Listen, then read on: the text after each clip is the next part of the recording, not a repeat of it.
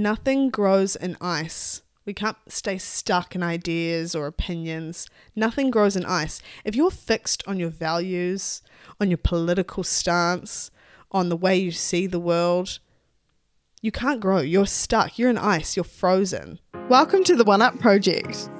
Money is fuel that allows you to do things. It doesn't need to be taboo.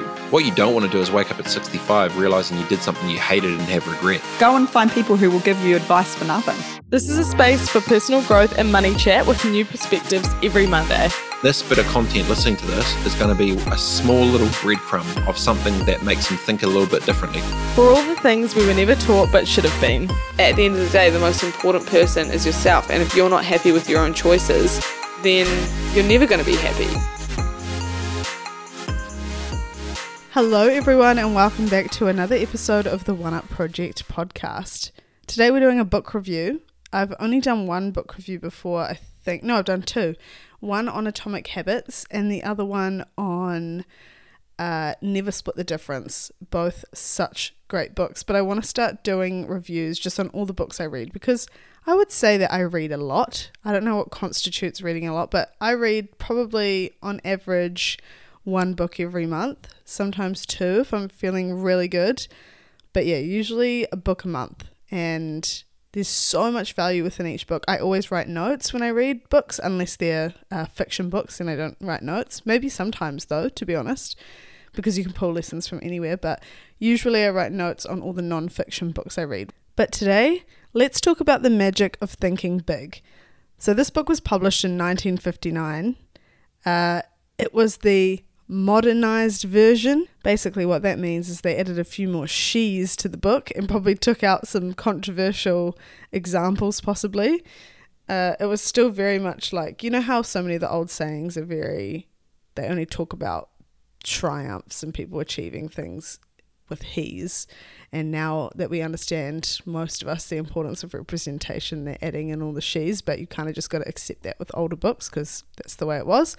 So yeah, published in 1959. So the book was written by Dr. David J. Schwartz, who was a professor of marketing. He was also an American motivational writer and coach, which is such an interesting, I don't know if that was the title he went by then in 1959, but how many motivational writers and coaches were there in 1959? I don't know, but like pre-80s doesn't scream like personal transformation and like self-development times. Like I can't really imagine people taking an interest in that, but maybe I'm thinking from like a woman's perspective where their role traditionally back then wasn't to develop themselves but to develop like their families and their communities. So maybe from a male's point of view it was different back then, but I just can't imagine there being many like jobs in the space of motivational writing and self-development. But anyway, I found that really interesting.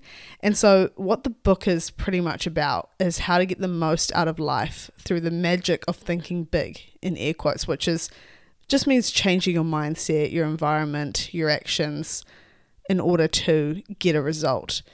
And the book, so interestingly, it touched on many like concepts that we've labeled today. So I guess back then they weren't like labeled concepts, but things like manifestation, visualization, what else? There was like lots of those topics that we commonly discuss in the personal development like areas or industry, I suppose you could call it, because it's like pretty much a whole industry now. What I've kind of noticed instantly after finishing this book and on reflection of this book is that it's a high level overview of many commonly discussed personal development themes.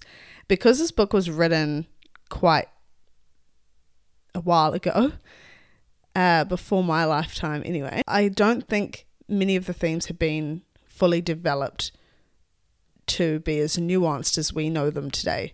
Like it would talk about something like changing your mindset, which is easy enough to say as something you need to do, but there's so much within changing your mindset, like so much impacts the beliefs you have or the things that you think are normal or the way you react to certain situations. Like so much comes into that, and it's a lot bigger than just changing your mindset. And I think we understand a lot of those nuances today, but in the book, they weren't fully understood yet. So kind of thinking about that when reading it is interesting, because it sort of talks about a lot of these things like, yeah, these are great reminders and these are easy to say that's something we need to do, but actually doing that is going to be very individual, and that wasn't developed in this book as much as it is in other books that we see written today, which makes sense because it was written so long ago.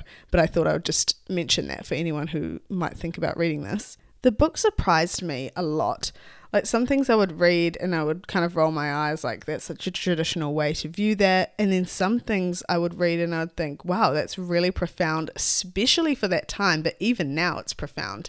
So to think that this book in so many ways highlights such old traditional thinking, but also brings a lot of freshness to topics that we still confuse a lot of us today was quite fun, and even touched on some themes that I've seen in other books like Start With Why and some of Simon Sinek's work in terms of valuing other people, having empathy for others, and like considering how our actions are just a result of our life experience, not necessarily a result of like the thing that's happened in that moment that has triggered us or whatever.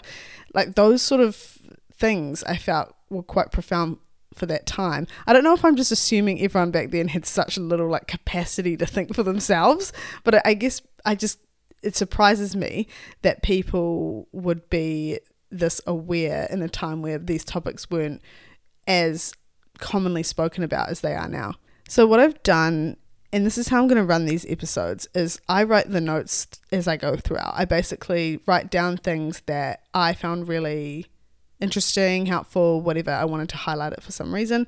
I might take note of different pages, and there isn't going to be a huge structure to these episodes. I'm also want to go through the different concepts that I found interesting and give you, I guess, a bit of a, is the word synopsis, or like a summary of my thoughts, and then you can kind of decide if this is something you'd want to think more into. But to give you an idea of who I think this book would be best for, I think if you are just getting into your personal development journey, you're very early on in understanding who you are and what you think of life, this could be a really good book to start with, because it is such a high level overview of so many different things. Like, there are lots of books now, say Atomic Habits, I guess, is an example of this, where it just solely goes in on habits. This book might say an important thing for you to implement is good habits in your life, and that's like one concept as opposed to just going in on only habits. So I feel that it's a really good high level overview of concepts for people who need a light introduction to the personal development world and want something that's sort of not feel good but is motivational and not too heavy and intense. This was one of those quotes, like with the context of knowing that it was written in 1959, that I really liked. And it's, success is not defined by the size of one's brain, but the size of one's thinking. And this is, we all know that intelligence is represented in so many different ways. Unfortunately, I still think today that people define intelligence by same old things, school and how well you do on tests, etc., etc. But intelligence is such a diverse spectrum of things, and it's not about how big your brain is, how much information you can retain and then repeat. It's about how you think about a problem, and your unique perspective is your intelligence, I suppose, in a way.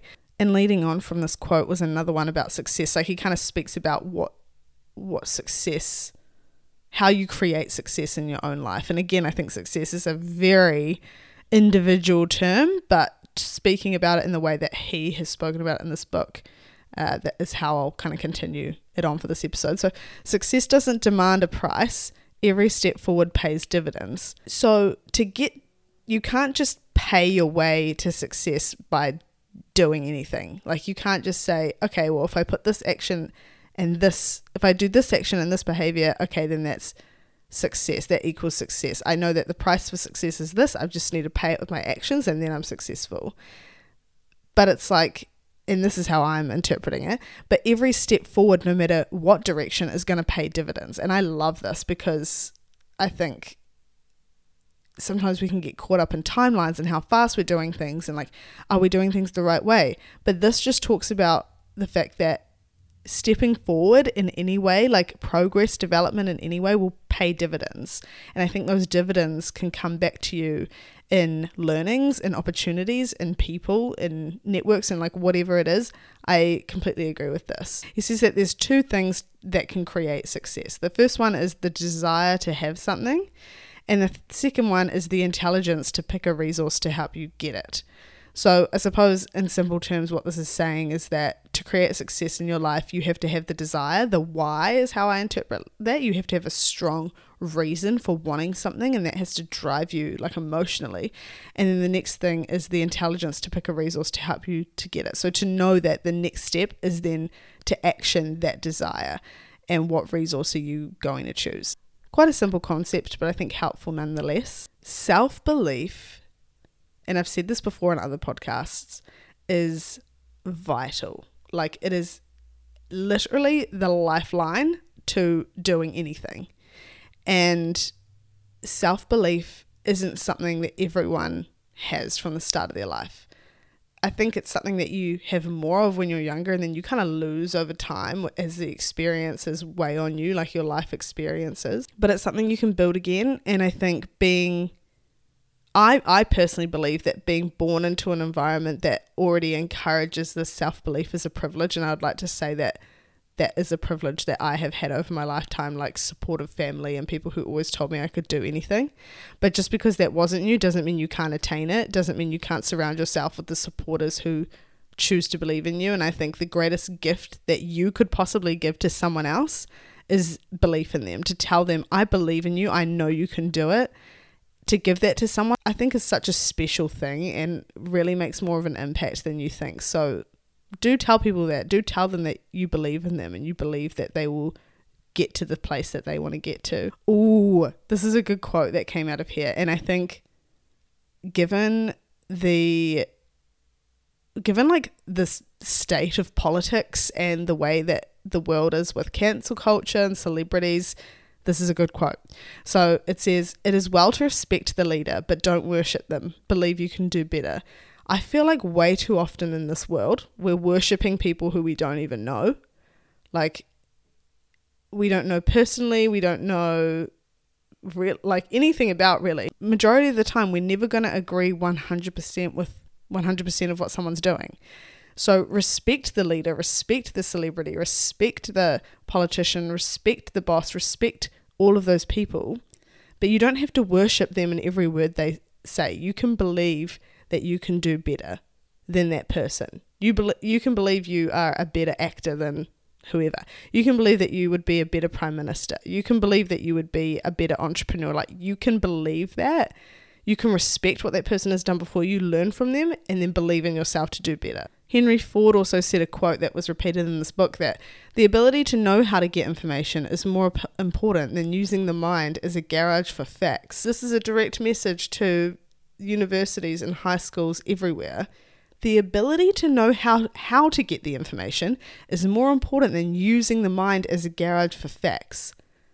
I'm not going to go into the education system here, but we know that through tests, etc., like the valued thing is that we memorize all of this information to then repeat onto a test paper. But why is there no focus on the importance of knowing how to gather the right information, or knowing the person to go to for that information? Like, if you came to me and said, okay, how do I do this tax thing or whatever for my end of year tax return? I don't know why this has come into my mind. And I said, oh, I can't help you, but I know about some accounting concepts and I learned those in uni. Like, that's less helpful than me being able to say, oh, okay, I don't know, but I have a friend who is an accountant or whatever. Like, building your network and having kind of a base for collecting information is more valuable than having a base of kind of bits of information in your head, I feel. This was another thing where he introduced affirmations. So one of the affirmations was like something that he wanted us to repeat. So, a phrase that he wants us to repeat is an affirmation, of course. And this one I wrote down, which was, my attitudes are more important than my intelligence. I'll repeat it again. My attitudes are more important than my intelligence. So you need to interpret all of these things I'm saying in the way that makes sense to you. But my interpretation of this is that the way I respond to a problem is more important than what I understand about the problem. Because I can understand the problem and be like, oh, I have the solution, here we go. But my attitude surrounding how I deal with the problem might not be the best.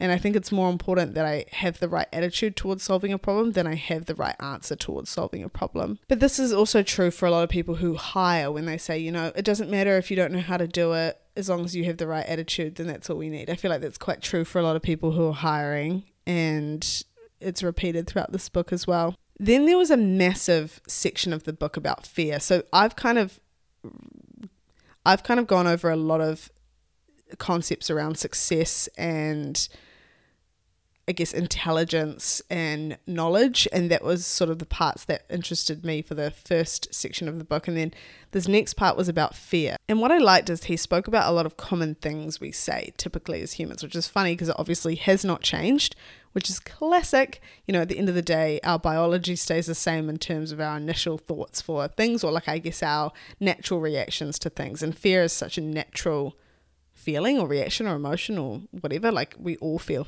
fear.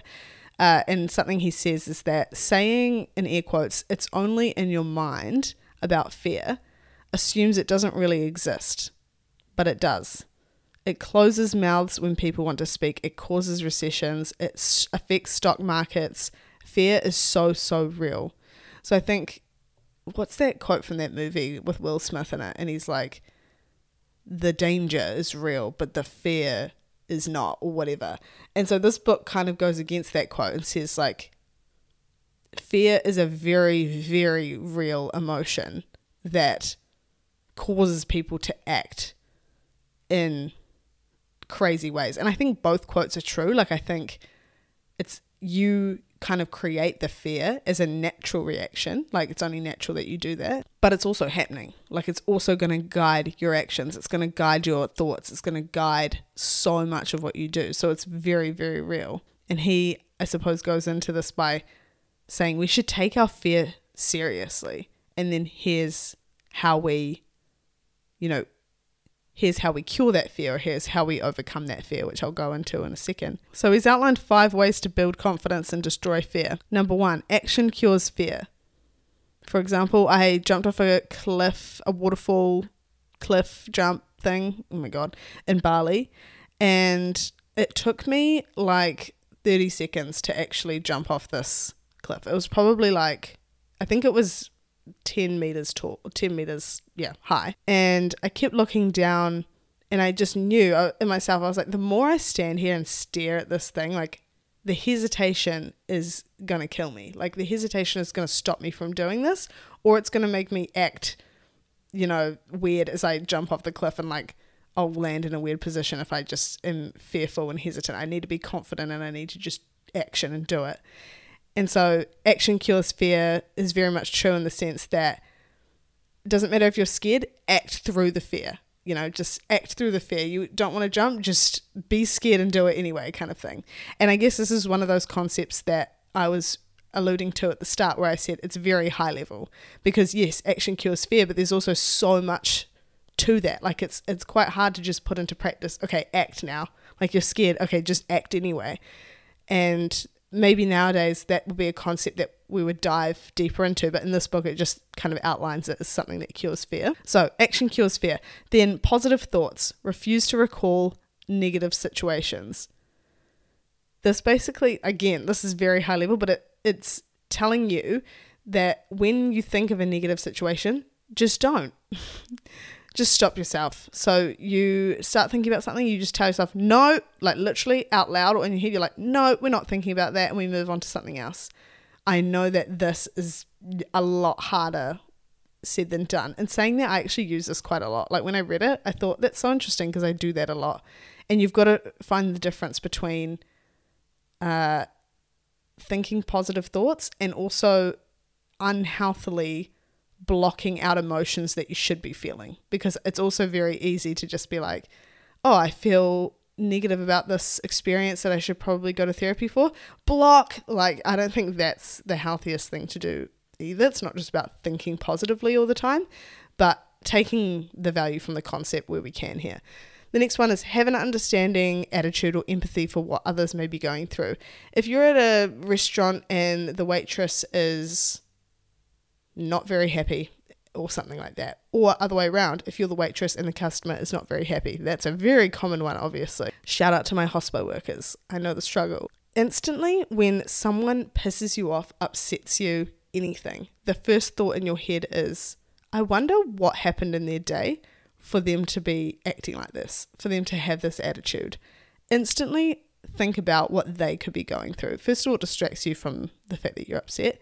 Second, it makes you feel less upset because then it feels less personal, right? It feels less targeted against just you, and it's more like they've probably acted like this towards everyone today. It has nothing to do with you. It says nothing about your worth, your personal value, and it just kind of disperses the target of that comment or of that attitude. The next one, do what your conscience tells you is right to avoid a guilt complex.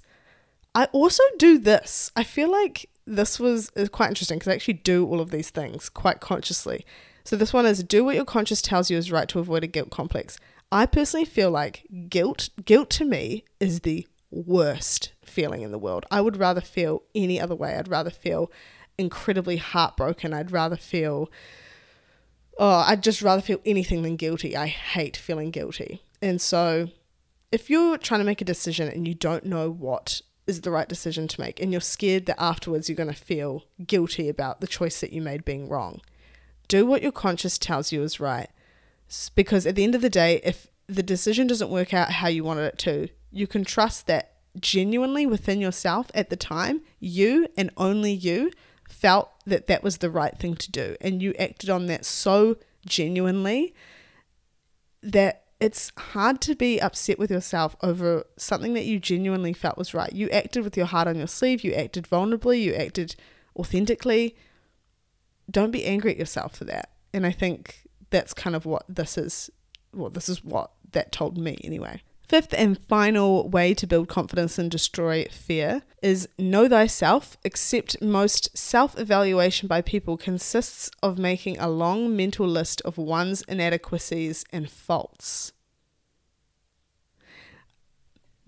So what this one is saying is that it's very important to know yourself. Get to know yourself, understand who you are, know your positives and your negatives, your strengths, your weaknesses, but also be aware that most self-evaluation is going to consist of making a very long mental list of your inadequacies and your faults. So there's so much power in knowing yourself, but it can't just be, here's a list of all the things I don't like about myself or that are shit or whatever.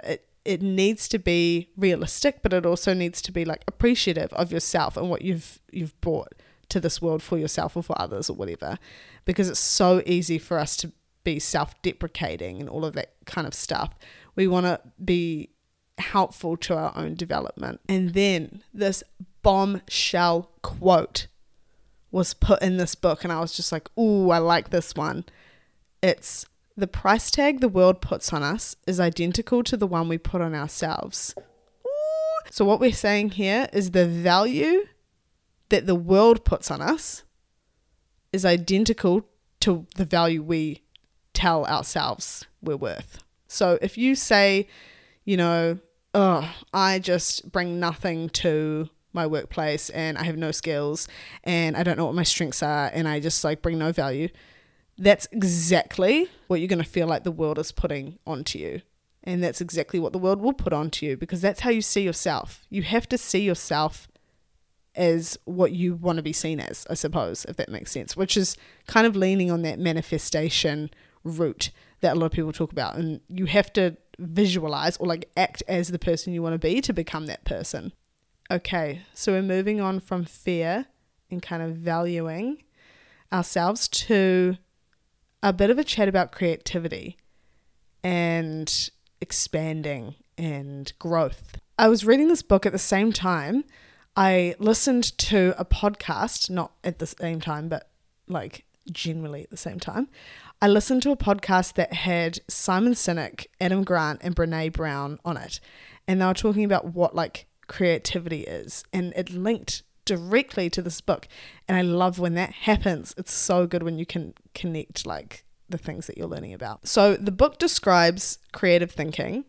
And so all of these things I'm describing, by the way, are like, this is thinking big. This is the magic of thinking big. And so creative thinking is a part of that. And it describes creative thinking as essentially just any different solution to a seemingly impossible situation. So if you can think like uniquely about a situation that someone doesn't have a solution to, then that's what they're describing as creative thinking. Simon Sinek, in the podcast I listened to, explained creativity like this. If we describe ourselves as being creative, for example, I am a creative, I am creative, this isn't right. This restricts people to feeling like you're either a creative or you're not. You can't be creative because you're either creative or you're not. And there's so many issues with seeing the world like so black and white like this anyway. But labeling people as things restricts or feels restrictive to other people and makes them feel like they can't also be that or they can't develop that. What we should be saying is, I am being creative. I am using creativity.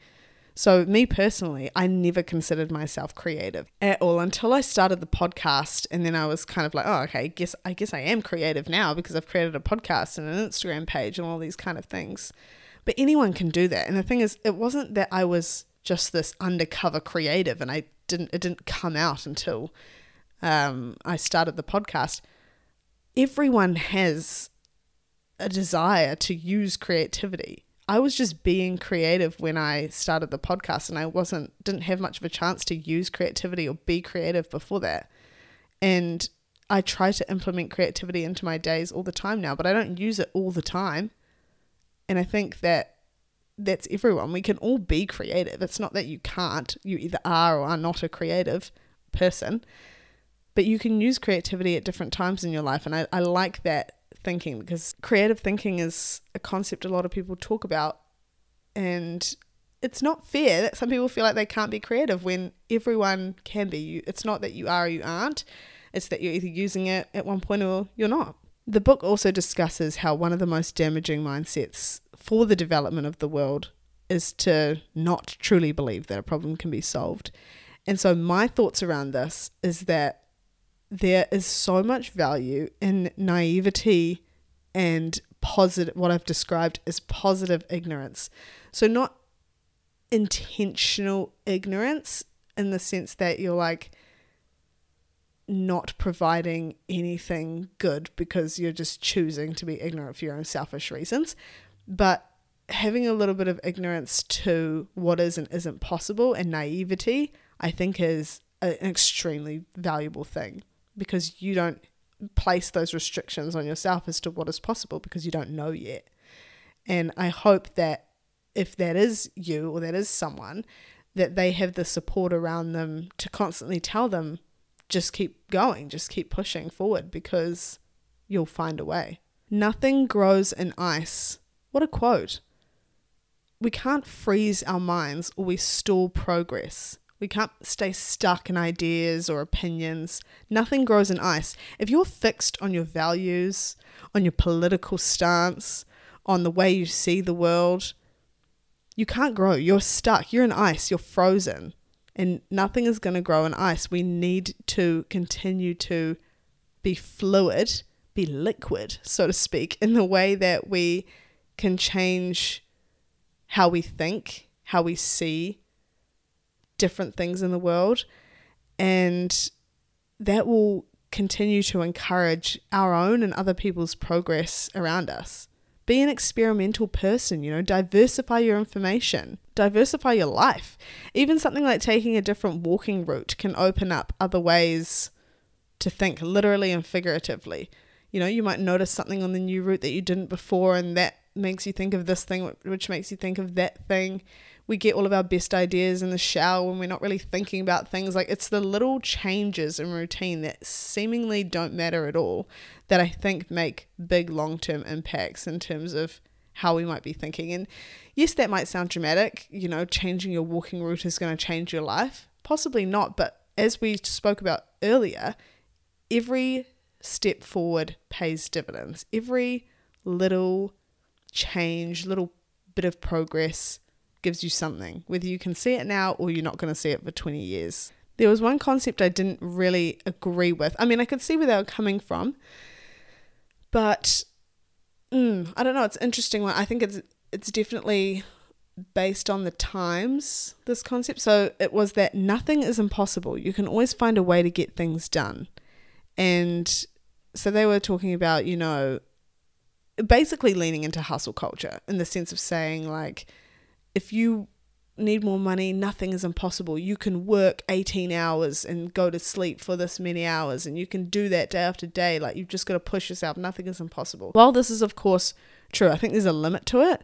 Like, just because you can do something, it doesn't mean you should. And you've really, as an individual, like, got to weigh up what is meaningful to you. And just because you can get something, what are you sacrificing for that thing?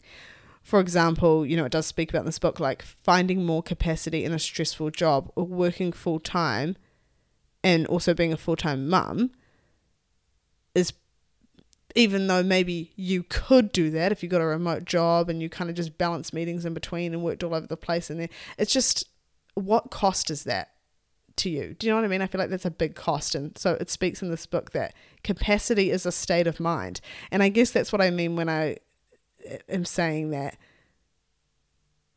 it's coming from a certain kind of perspective, is that there are a lot of nuances in people's experiences and lives that would impact these types of concepts. But again, giving it a bit of leeway because of the time it was written, etc. But I do think it's important to critique the concepts as well, not just always believe them. It talks about this element of first class thinking, and I'm just going to go through these quickly because, God, I'm harping on here. So first class thinking can be done in a couple of ways. A mind that feeds only on itself soon becomes undernourished. If you're only feeding your mind with your own thoughts and opinions, then you're not getting any kind of nutrients. You need to be getting your information from different sources and feeding it a variety of information, a variety of nutrients. The next one is to create your own commercial, in air quotes, to sell yourself to yourself, in air quotes, which is basically just an early version of self-affirmation. So its own commercial is like telling yourself you are these things, to sell yourself to yourself, basically just repeating sentences that reaffirm the person you want to be. The next one is the number one barrier to success is feeling that success is beyond reach. The next one I really love, it's study negators, don't let them impact you. Have empathy before judgment. Learn from the naysayers, from the people who say you can't do it, from those with restricted views. Learn from them. Have empathy for where their perspective is coming from, what in their experience has led them to thinking this way. Study them. Don't let them impact you, and have empathy before you judge them as well. Coming around to kind of the end of this book now and talking about winning, a quote that I really liked was, how you think when you lose will determine how long it will be until you win. Again, speaking about our attitudes, more important than our intelligence, like how we react to the loss is going to determine how long it will be until we win. If we get incredibly upset by the loss and we're not doing anything, we're not staying consistent and we give up, then that's only going to add time onto when we'll actually be able to win. Whereas if you respond with getting up again, trying again, then that's going to shorten the time to when we can next win.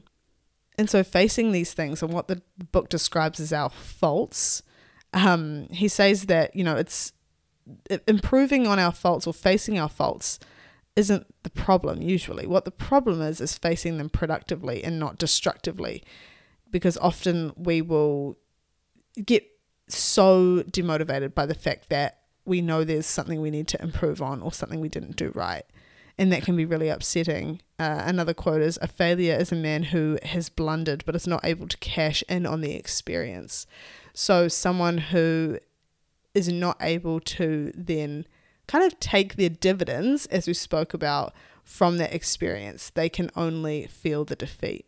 Much of its essence is in changing attitudes, which, as I kind of touched on earlier, is interesting because it shows a lot of our general attitudes towards life haven't changed as humans, and we react the same, which only makes me question, like, why are these things so hard to overcome? Like, of course we know they're hard because mindset and psychologically it's hard, but like, actually, why is it so hard to replace this kind of way of thinking? I kind of want to know the science behind it. One of the final concepts in the book discusses how you are not pulled to high levels of success, you are lifted there by those working beside and below you. And I think that how I want to take this quote is that when we think about community, self-made is dead and all of those kind of things, like, it is a group of people who support you to success. And it's important that we value those around us in order to grow and to progress in the way that is meaningful to us and the way that is going to be meaningful to society as well. Bonus part of the magic of thinking big is 10 ways to make yourself likable. Let me know what you think of these. The first one, learn to remember names. 2, be a comfortable person so there is no strain in being you. 3, be an easygoing and relaxed person. 4, don't be egotistical. 5, be interesting so people get value from you. 6, study to remove the scratchy elements of your personality, even the ones you're unconscious of. 7, sincerely attempt to heal on an honest basis every misunderstanding you have had or have now. 8, practice liking people until you learn to do so genuinely. 9, never miss an opportunity to say a word of congratulations to someone. And 10, give spiritual strength to people and they will give affection to you. I thought those were quite interesting. Thank you so much for listening to another episode of the One Up Project podcast. I appreciate you. If you've made it to the end, congratulations, because that is a feat in itself. And if you are just entering your personal development journey, know someone who is and needs an easy kind of read, although do read it with the context of it was written a long time ago, then I would recommend this book. Definitely wasn't my favorite personal development book, and I won't read it a second time like I will some of my others, but I enjoyed the concepts for some nice light-hearted reminders, and glad that I can now develop on them myself. If you want to hear anything else about this book or have any questions, hit me up on Instagram. Otherwise, I will see you guys on the next episode. Bye. Thank you so much for listening to this episode of the One Up Project. If you want to find more stuff just like this, check out our other apps or follow us at the One Up Project on Instagram or TikTok. See you there.